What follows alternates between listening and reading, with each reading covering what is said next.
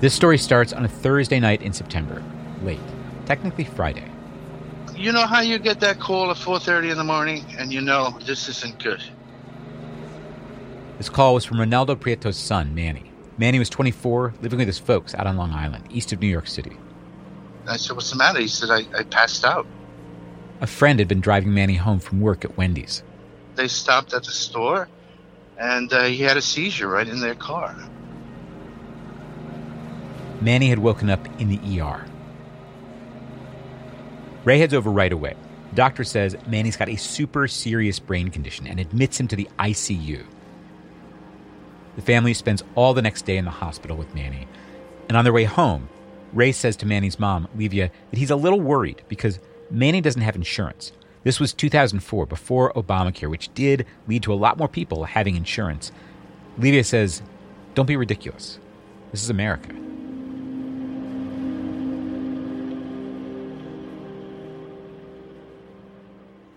And look, I'll just tell you straight up.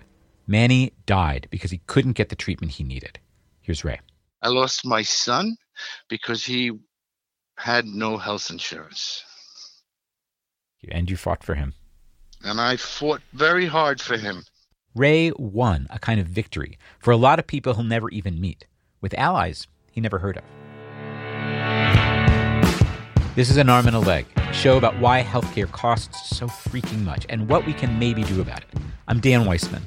I'm a reporter, and I like a challenge. So my job is to take one of the most enraging, terrifying, depressing parts of American life and bring you a show that's entertaining, and empowering, and useful.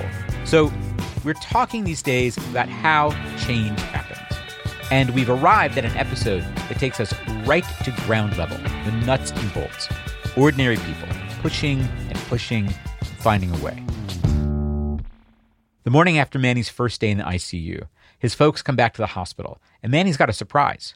He says, I'm going home today. Yeah, just like that. Ray and Livia do not think this is a good surprise. They go right over to talk to the nurse on duty. It was like, wait a minute. I spoke with the ER physician. He said, this is serious. It needs to be taken care of. And listen, I worked at a hospital. I know that you don't just get discharged out of the ICU unit. They keep you in the hospital for another couple days. That's the way it's done. That's proper procedure. Not right out of the ICU unit. That was ridiculous. They call in reinforcements, like Livia's sister, the cop. New York City cop. And Ray's sister, a pharmacist who has privileges at the hospital, sees Manny's records. She saw everything, and she showed us. And it was like, it was bad. What he had was bad. It's a malformed tangle of blood vessels in his brain. It could kill him. And a rupture could happen at any time. Ray's sister confronts the nurses. And she says, aren't you afraid of hemorrhaging? And that's when they started, these people are not stupid. Suddenly the hospital has a new plan. Transfer Manny to another hospital. Oh, no, wait. That hospital they're sending him to, doesn't have a bed? Yeah, later Ray saw the medical records. Those records said Manny wouldn't be going to the second hospital because he didn't have insurance and, quote, they have an issue with that. Manny's family stood their ground, and he did go to that second hospital. And what that hospital does, what they refuse to do, is actually worse. At that hospital, Manny's supposed to get a test called an angiogram. And no, they refused to do it. They didn't do that at all. After not doing it for a few days, they discharge Manny, give him a follow-up appointment about 7 weeks out, and a prescription for some anti-seizure meds to tide him over. Except when Ray fills the script, it's only for a 3-week supply. Manny's mom, Livia, calls the hospital, reaches the clinical coordinator, who says, look, you want more meds? Take them someplace else. She's not even going to call in a prescription. Livia says, why does he need to see another doc when you're the ones taking care of him? The coordinator says, my kids have insurance. Why doesn't your son have any? At the first hospital, they'd had him apply for Medicaid. That application was still pending. The coordinator said, that's not good enough. When you obtain insurance, we'll take care of him. I was in shock. My wife, she has everything on the speaker as I'm listening, and I was in shock listening to some of I'll never forget her name, because she was a real, I don't know if I could say this and you can bleep it out later, but she was a real... Yeah, we're not using that word, or her name, but you get the idea. A local doc does renew the script. Manny gets his test, the angiogram, after 6 weeks, and it's clear. He needs surgery like yesterday. His life is on the line. The hospital schedules a procedure for a week later. Except the night before it's supposed to happen, Ray gets a call. No surgery. The doc's got to travel out of the country. Call the office to reschedule. They call. Livia spends most of her time every day on the phone, calling, trying to get Manny's treatment scheduled. And all they say is, how's the Medicaid application going? Ray remembers her saying, listen, we own a house. We'll sell my house, take care of my son. You know, I mean, a house I could replace. I can't replace Manny.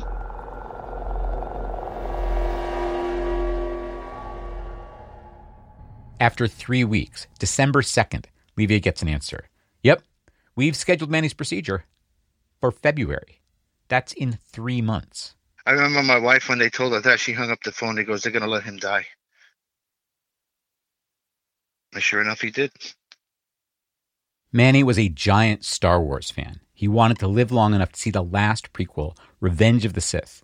He was marking off the days till it was scheduled to come out in May.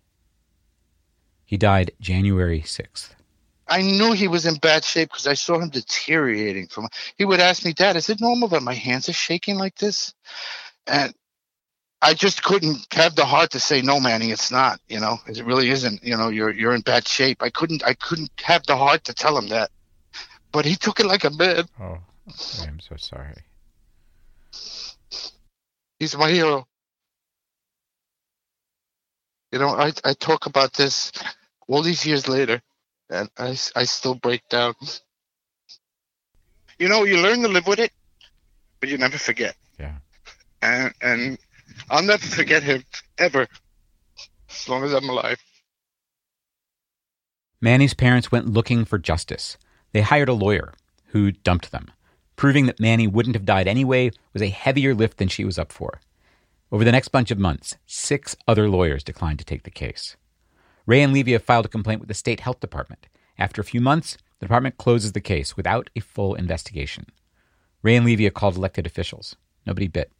They circulated a petition for a U.S. Senate hearing. Ray says they got hundreds of signatures. No go. They tried the media.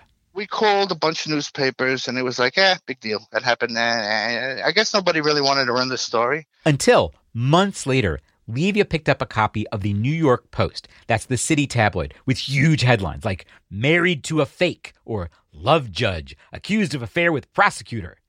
Livia snapped. She called the Post, and she says, you know, you have a set of balls running of this on the front page of a newspaper when I got a story that they won't even hear. And that's when the ball fell in our direction. The next day, they got a call from New York Post reporter Sue Edelman. Meeting Levy and talking to her, you know, I was bowled over by her and her husband, Ray. She showed me his room. He had all these Star Wars and sports memorabilia and flags. I got to know him through the mother, that he was such a wonderful young man. She had had him when she was 16, and he became maybe, you know, more than a son, but her best friend. So it was devastating. You know, I'm a mother myself, and obviously anyone can sympathize, but as a mother, you could really feel it. Beyond the emotional pull, there was something else. They had smoking gun evidence that the hospital was withholding care or postponing care because he didn't have Medicaid. Yeah. After Manny died, Ray and Livia had gotten his medical records without letting the hospital know that Manny was dead. Ray says they didn't have time to change anything. We printed a copy of a memo, and it says, when the patient has his insurance in place, Medicaid, the procedure will be scheduled. The story runs on the front page of the Sunday paper. Headline, Left to Die. 2-page spread inside. There's a scan of that memo, a picture of Manny looking so sweet. It's heartbreaking. A giant photo of Ray and Livia reading Manny's journals and weeping. And Sue Edelman's meticulously reported facts. Once the paper comes out, like that morning, Sue Edelman calls Ray and Livia to ask, a bunch of other media outlets are asking me for your phone number? Okay if I give it to him? They spend the entire rest of the day telling Manny's story over and over again. Ray says they cry every time. A lawyer shows up. He wants their case, and eventually he wins it for them. Oh, and the new speaker of the New York City Council called too. That's when the politicians really started getting involved, and they passed the law here in New York State. The first New York Post story came out in November 2005. New York's Hospital Financial Assistance Act, also known as Manny's Law, got signed 5 months later. Meanwhile, Ray and Livia were struggling to come up with money to get a proper headstone for Manny's grave. And hospital bills were still coming for Manny's estate. $42,000. They wanted their money. Can you imagine? We called the Post again, and they ran another story saying, how dare they? And they kind of backed off. Bad publicity, you know? Yeah. A friend gave them money for Manny's headstone. And in April 2006, Manny's Law became law. It requires hospitals to have financial aid policies and to tell patients if they're eligible, like Manny would have been. Me and my wife said, you know what? This has got to change. And we just kept right on pushing, you know, and it was worth it. Somebody that says one person cannot make a difference, well, yes, you can. This is one way of telling the story, and it's a true story. Without Ray and Livia's perseverance, without Sue Edelman and the New York Post, there wouldn't be a Manny's Law. And, well, Manny's Law, also called the Hospital Financial Assistance Law, has things in it that don't map directly onto Manny's case. Like, it says who qualifies for how much financial aid at different income levels. And it says a repayment plan can't amount to more than 10% of a person's gross income. Other stuff, too. And that's because a whole bunch of people have been working hard for years to get the state to create a law like this. They played a role, too, and they're still at it. That's right after this. This season of An Arm and a Leg is a co-production with Kaiser Health News. KHN is a nonprofit newsroom covering healthcare in America. It's not affiliated with the giant healthcare outfit Kaiser Permanente. We'll have more information about KHN at the end of this episode. So, here's another version of the story of how Manny's Law came about. We're going to zoom out to include more people, and we're going to start farther back in time. 20 years ago, years before Manny called his dad from the emergency room, Elizabeth Benjamin was a legal aid lawyer in New York, and she could see from the stories of her clients that something was messed up. It was really clear that patients were eligible for Medicaid, and some hospitals were suing patients instead of helping them get insurance. So that's when we started getting grouchy. These stories are coming to you because you're a legal aid lawyer. Right. These people are actually just showing up and being like, hey, this is my problem. You're like, how can this be a problem? Yeah. Is that right? Like, can this be a... Yeah. Is this a thing? Why is this a thing? Especially because not only were these hospitals tax exempt because of their nonprofit status, and that tax exemption is worth a lot of money. Not only that, but New York State had a fund set up to pay hospitals for uncompensated care. And not a little fund either. Hundreds of millions of dollars, $700 million, $900 million, $1 billion. Individual hospitals got millions and millions from it. So, Elizabeth Benjamin, legal aid lawyer, pulled together a crew of interns, law students, and together they called every nonprofit hospital in the city to ask about what kind of charity care they did. And so when we would call these hospitals and said, hey, can we have a copy of your charity care policy? They said, we don't have them. So this wasn't just the people who happened to become her clients.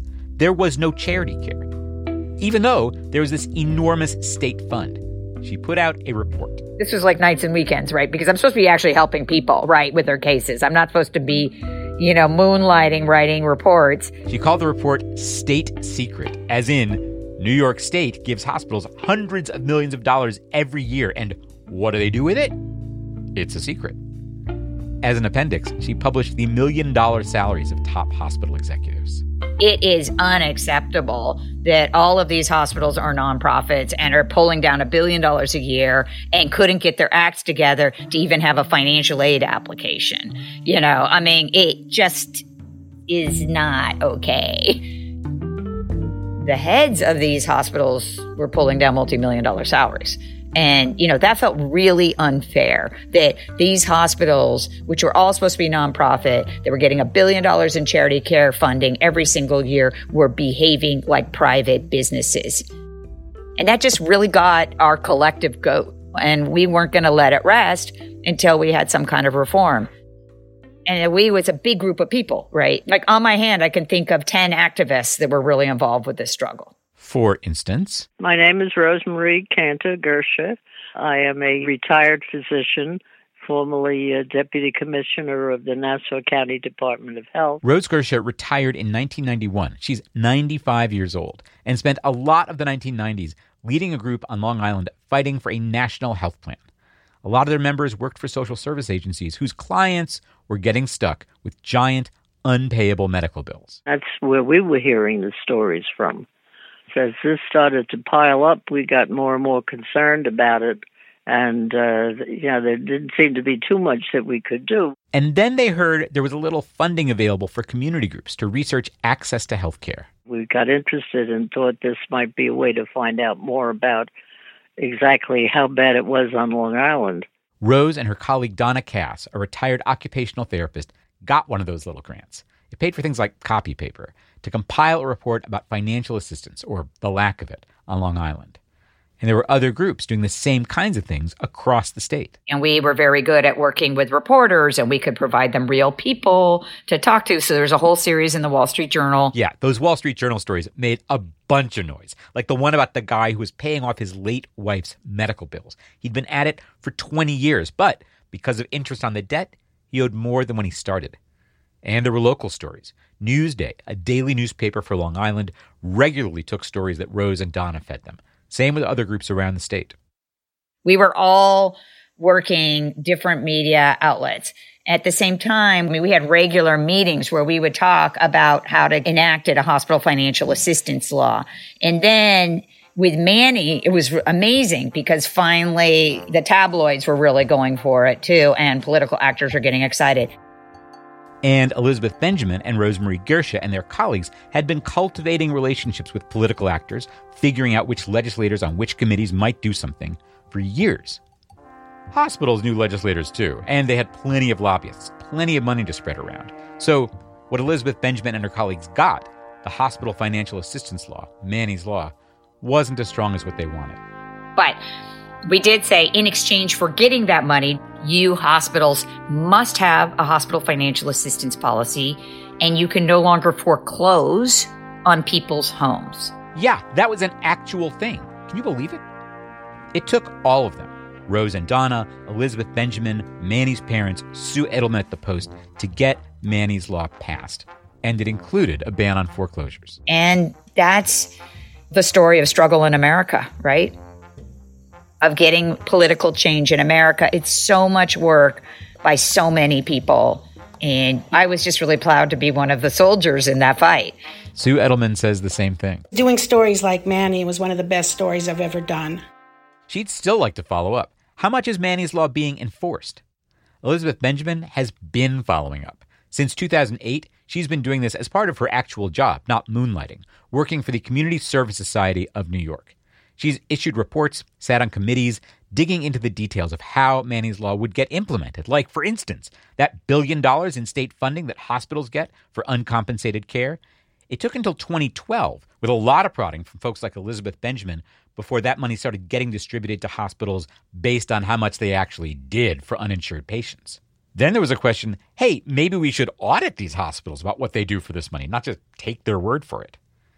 And they kept gathering data, like on hospitals that sue patients. For a recent report, they identified 50,000 lawsuits against patients. They read a big sample of the court files, and here's some things that stood out. 1, nobody getting sued had been offered financial aid.